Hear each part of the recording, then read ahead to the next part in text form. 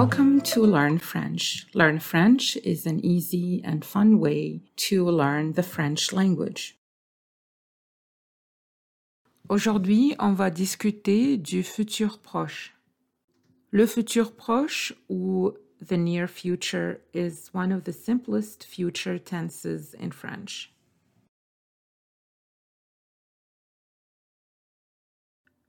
It will make sense to compare the present forms of some verbs to their forms in the near future to see how this tense is formed.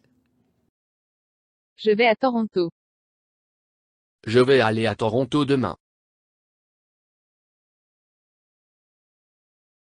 Tu lis en français. Tu vas lire en français bientôt.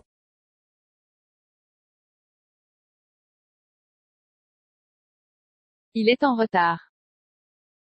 Il va être en retard ce matin.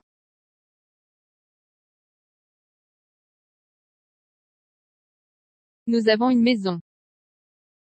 Nous allons avoir une maison l'année prochaine.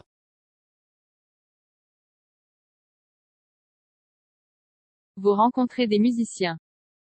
Vous allez rencontrer des musiciens.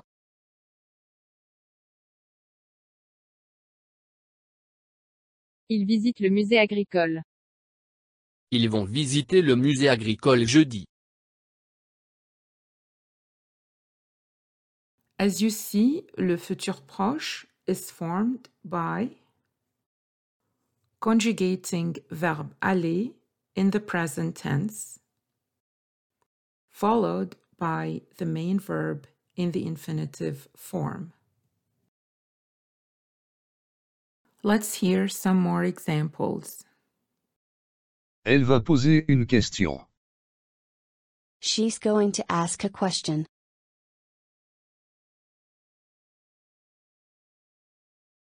Je vais leur écrire une lettre. I'm going to write them a letter.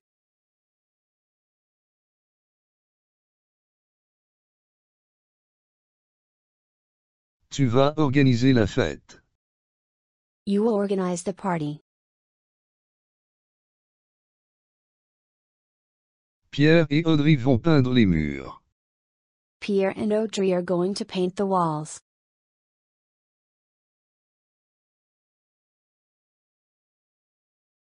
Nadine va habiter en ville. Nadine will live in the city.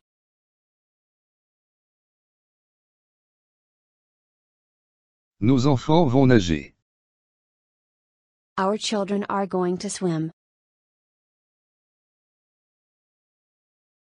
I hope this was helpful. Bon courage!